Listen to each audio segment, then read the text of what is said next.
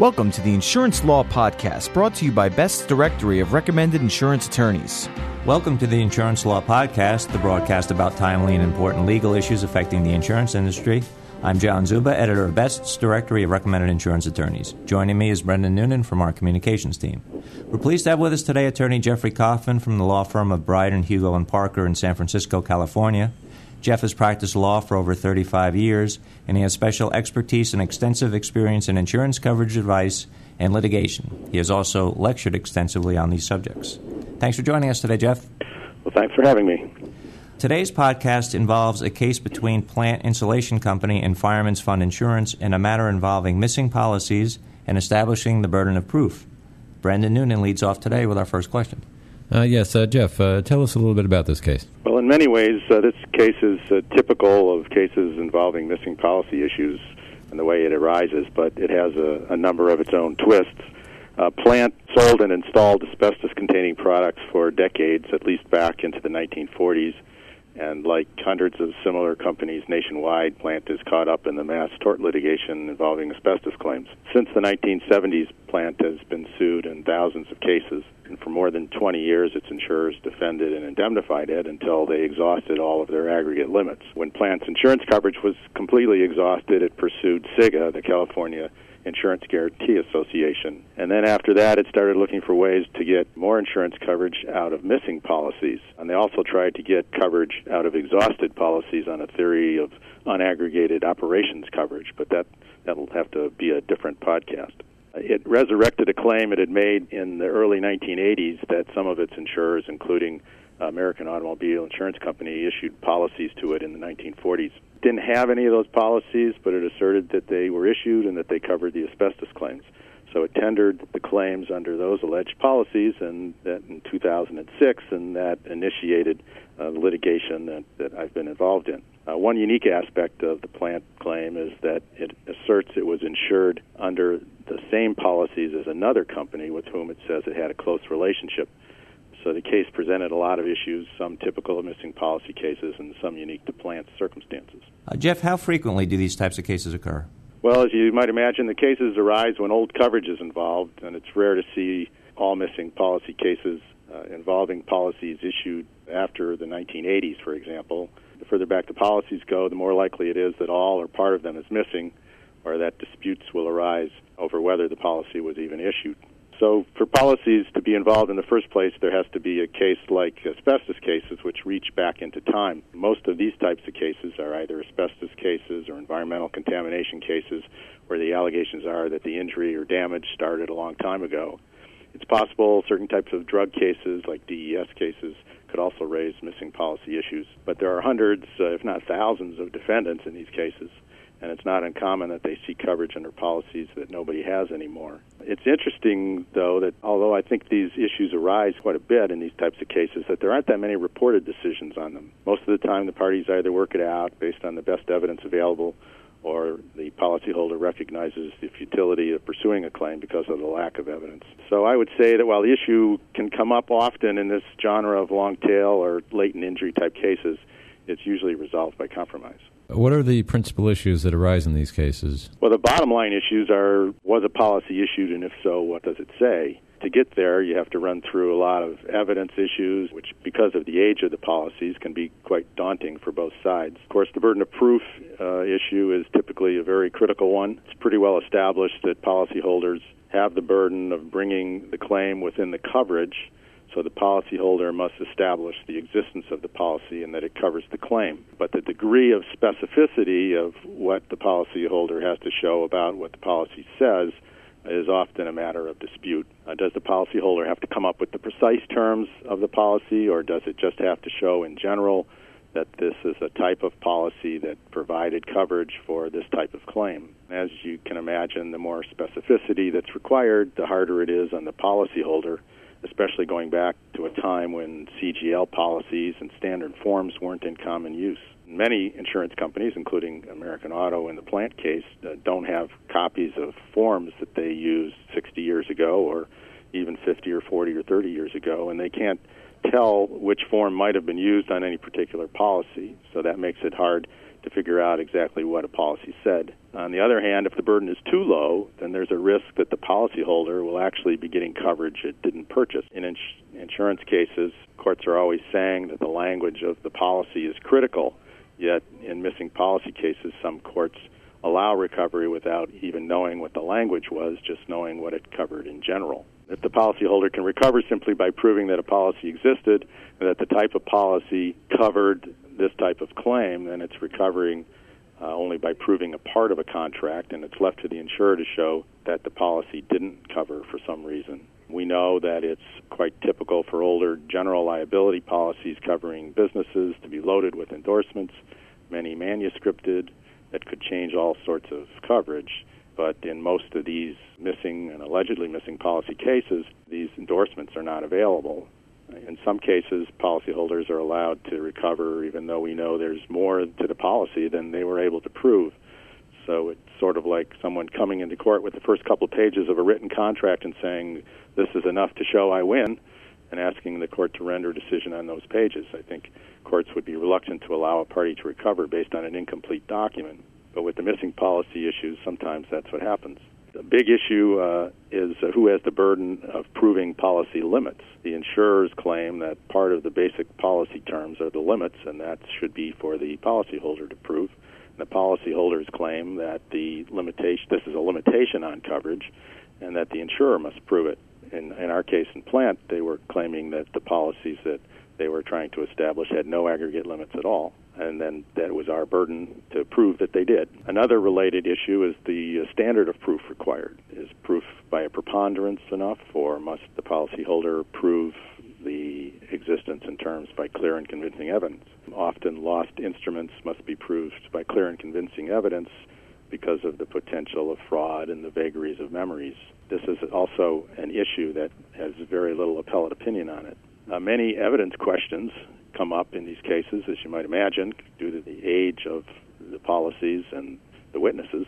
There's issues of the authentication of documents, hearsay, ancient document rule. Frequently, there are no witnesses from the era when the policies were issued, and nobody has firsthand knowledge of them. That was the situation in the Plant case. And sometimes the exact author of many of the documents is not known. That was also the situation in the Plant case. So those evidence issues, authenticity, etc., are big issues in these missing policy cases. Also, there's questions of whether there's an adequate chain of custody of records that has been shown. And at the bottom, in order to try to prove a policy through what's called secondary evidence other than the policy itself, the policyholder typically in most jurisdictions has to demonstrate that it did an adequate search for the actual policy. So those are some of the principal issues that come up in these cases.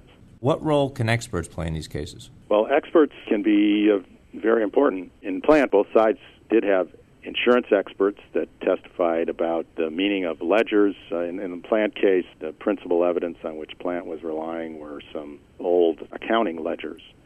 And so we had experts that were testifying as to the meaning of the ledgers, to the nature of available insurance in the 1940s, as to the prevalence of products coverage, and as to custom and practice of having aggregate limits when products coverage was issued.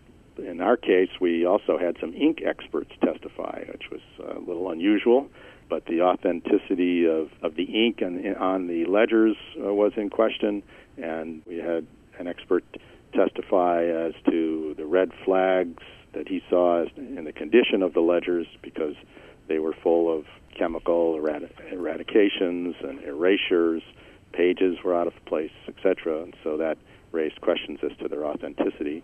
It was interesting and unique testimony you don't usually get in an insurance case when you have two world-renowned ink experts, one who's been involved in many high-level profile cases. He's a former Secret Service agent involved in the Unabomber case and the Olympic bombing case and some spy cases. So that was interesting testimony. And we had an accountant who testified as to whether the ledgers were kept in the manner that complied with accounting practices, which also reflected on the authenticity. So those experts can play a big role in these cases. What are some of the important considerations for insurers to keep in mind as they're handling these cases? one of the considerations is to don't think that the burden on the policyholder is going to be unable to be met, and that you don't want to do a search because you're afraid you'll find evidence that will support it. I think that it's an important consideration to remember that the possibility that the burden of proof could shift back to you without much showing on the policyholder's side, and so you do want to do a thorough search within and outside the company for any records or policies, any records or people that might remember the policies or the account, and keep in mind the kinds of evidence that can give you some indication of whether or not policies were issued. The types of evidence are limited only by your imagination. Certainly witnesses from the time of the policies, the policyholder witnesses, the broker witnesses, the insurer witnesses who might have been involved in the account are important aspects to search. Any documents that reference the policies, including premium payment records, checks and registers, ledgers, as was very important in the Plant case, audit records that are issued after policy period, broker letters and insurance summaries, certificates of insurance are very important. They were issued to hundreds of people every year. Certificates of insurance are issued to many, many customers and vendors.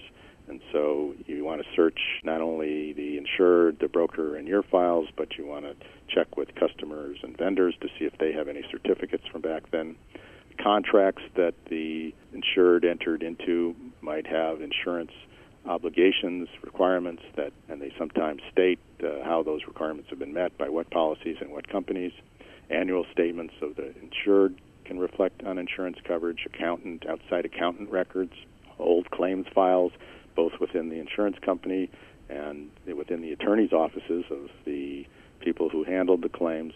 And in Plant, they had some old ledgers which had entries showing payments on policy numbers of policies that were issued to the other company, and from that they argued that they were insured too under this other company's policies. That was their principal evidence of coverage. So you do want to do a thorough search and get whatever information you can. Don't accept the policyholder allegations as true unless they're verified. Make sure that in internal memos that when you repeat these allegations that it's clearly reflected that they're not being accepted as true. In what happened in Plant was there were some internal memos that conveyed Plant's allegations internally, and Plant argued that by doing so that was an admission that the company was accepting them. So you want to be careful with your internal documents that they don't accept as true that which you haven't verified. You should share the result of your search with the insured. It may not be required that you do it, but it avoids any allegations later on. And you should be prepared to prove the likely limits in the presence of aggregate limits in the event that there is adequate proof that you did issue a policy. And you want to thoroughly prepare to meet the experts that are hired by the other side. There are some that appear in case after case, so there's plenty of prior testimony and information about them. And I would say, lastly, that you do want to argue about the burden and standard of proof. In areas like this where evidence is scarce, the burden and standard of proof can be the deciding factor. And in case you're wondering about the outcome of the Plant case, closing arguments were earlier this month, and the decision is pending. Okay, Jeff, thanks very much. Appreciate your time today. We've just spoken with Jeffrey Kaufman from the law firm of Bryden, Hugo, and Parker in San Francisco, California. Special thanks to Brendan Noonan from our communications team and to today's producer, Jenica Thomas. And thank you all for joining us for the Insurance Law Podcast. To subscribe to this audio program, visit podcast.insuranceattorneysearch.com or go to online directories such as iTunes or Google or Yahoo's podcast directory. If you have any suggestions for a future topic regarding an insurance law case or issue, please email us at lawpodcast@ambest.com. I'm John Zuba, joined by Brendan Noonan, and now this message. Best's directory of recommended insurance attorneys is used by decision makers at insurance companies responsible for selecting legal counsel and representation. The printed directory is distributed annually to insurance companies, non-insurance companies, third-party administrators, and corporate counsel around the world, and the online edition is accessible throughout the year. Your listing in Best's directory of recommended insurance attorneys is the most effective way to ensure that thousands of potential clients have access to your outstanding credentials. Here's why you should be listed in the #1 Insurance Attorney Reference. Your firm's credentials will be listed in our comprehensive reference guide, which is made available to thousands of insurance professionals globally, both in print and online. AM Best listees are recognized as the most qualified in their field to represent the unique needs of insurance companies. Key decision makers rely on the directory to take the guesswork out of their selection process. They know that only the best are listed, those firms with a proven track record of excellence who are recommended by their insurance industry clients. And remember, one low rate guarantees year-long visibility for your firm. We invite you to use our web application process to apply for a listing today. With our reasonable rates and broad exposure, there's no more effective way to get the attention of the insurance industry. For more information about Best's Directory of Recommended Insurance Attorneys, visit www.insuranceattorneysearch.com.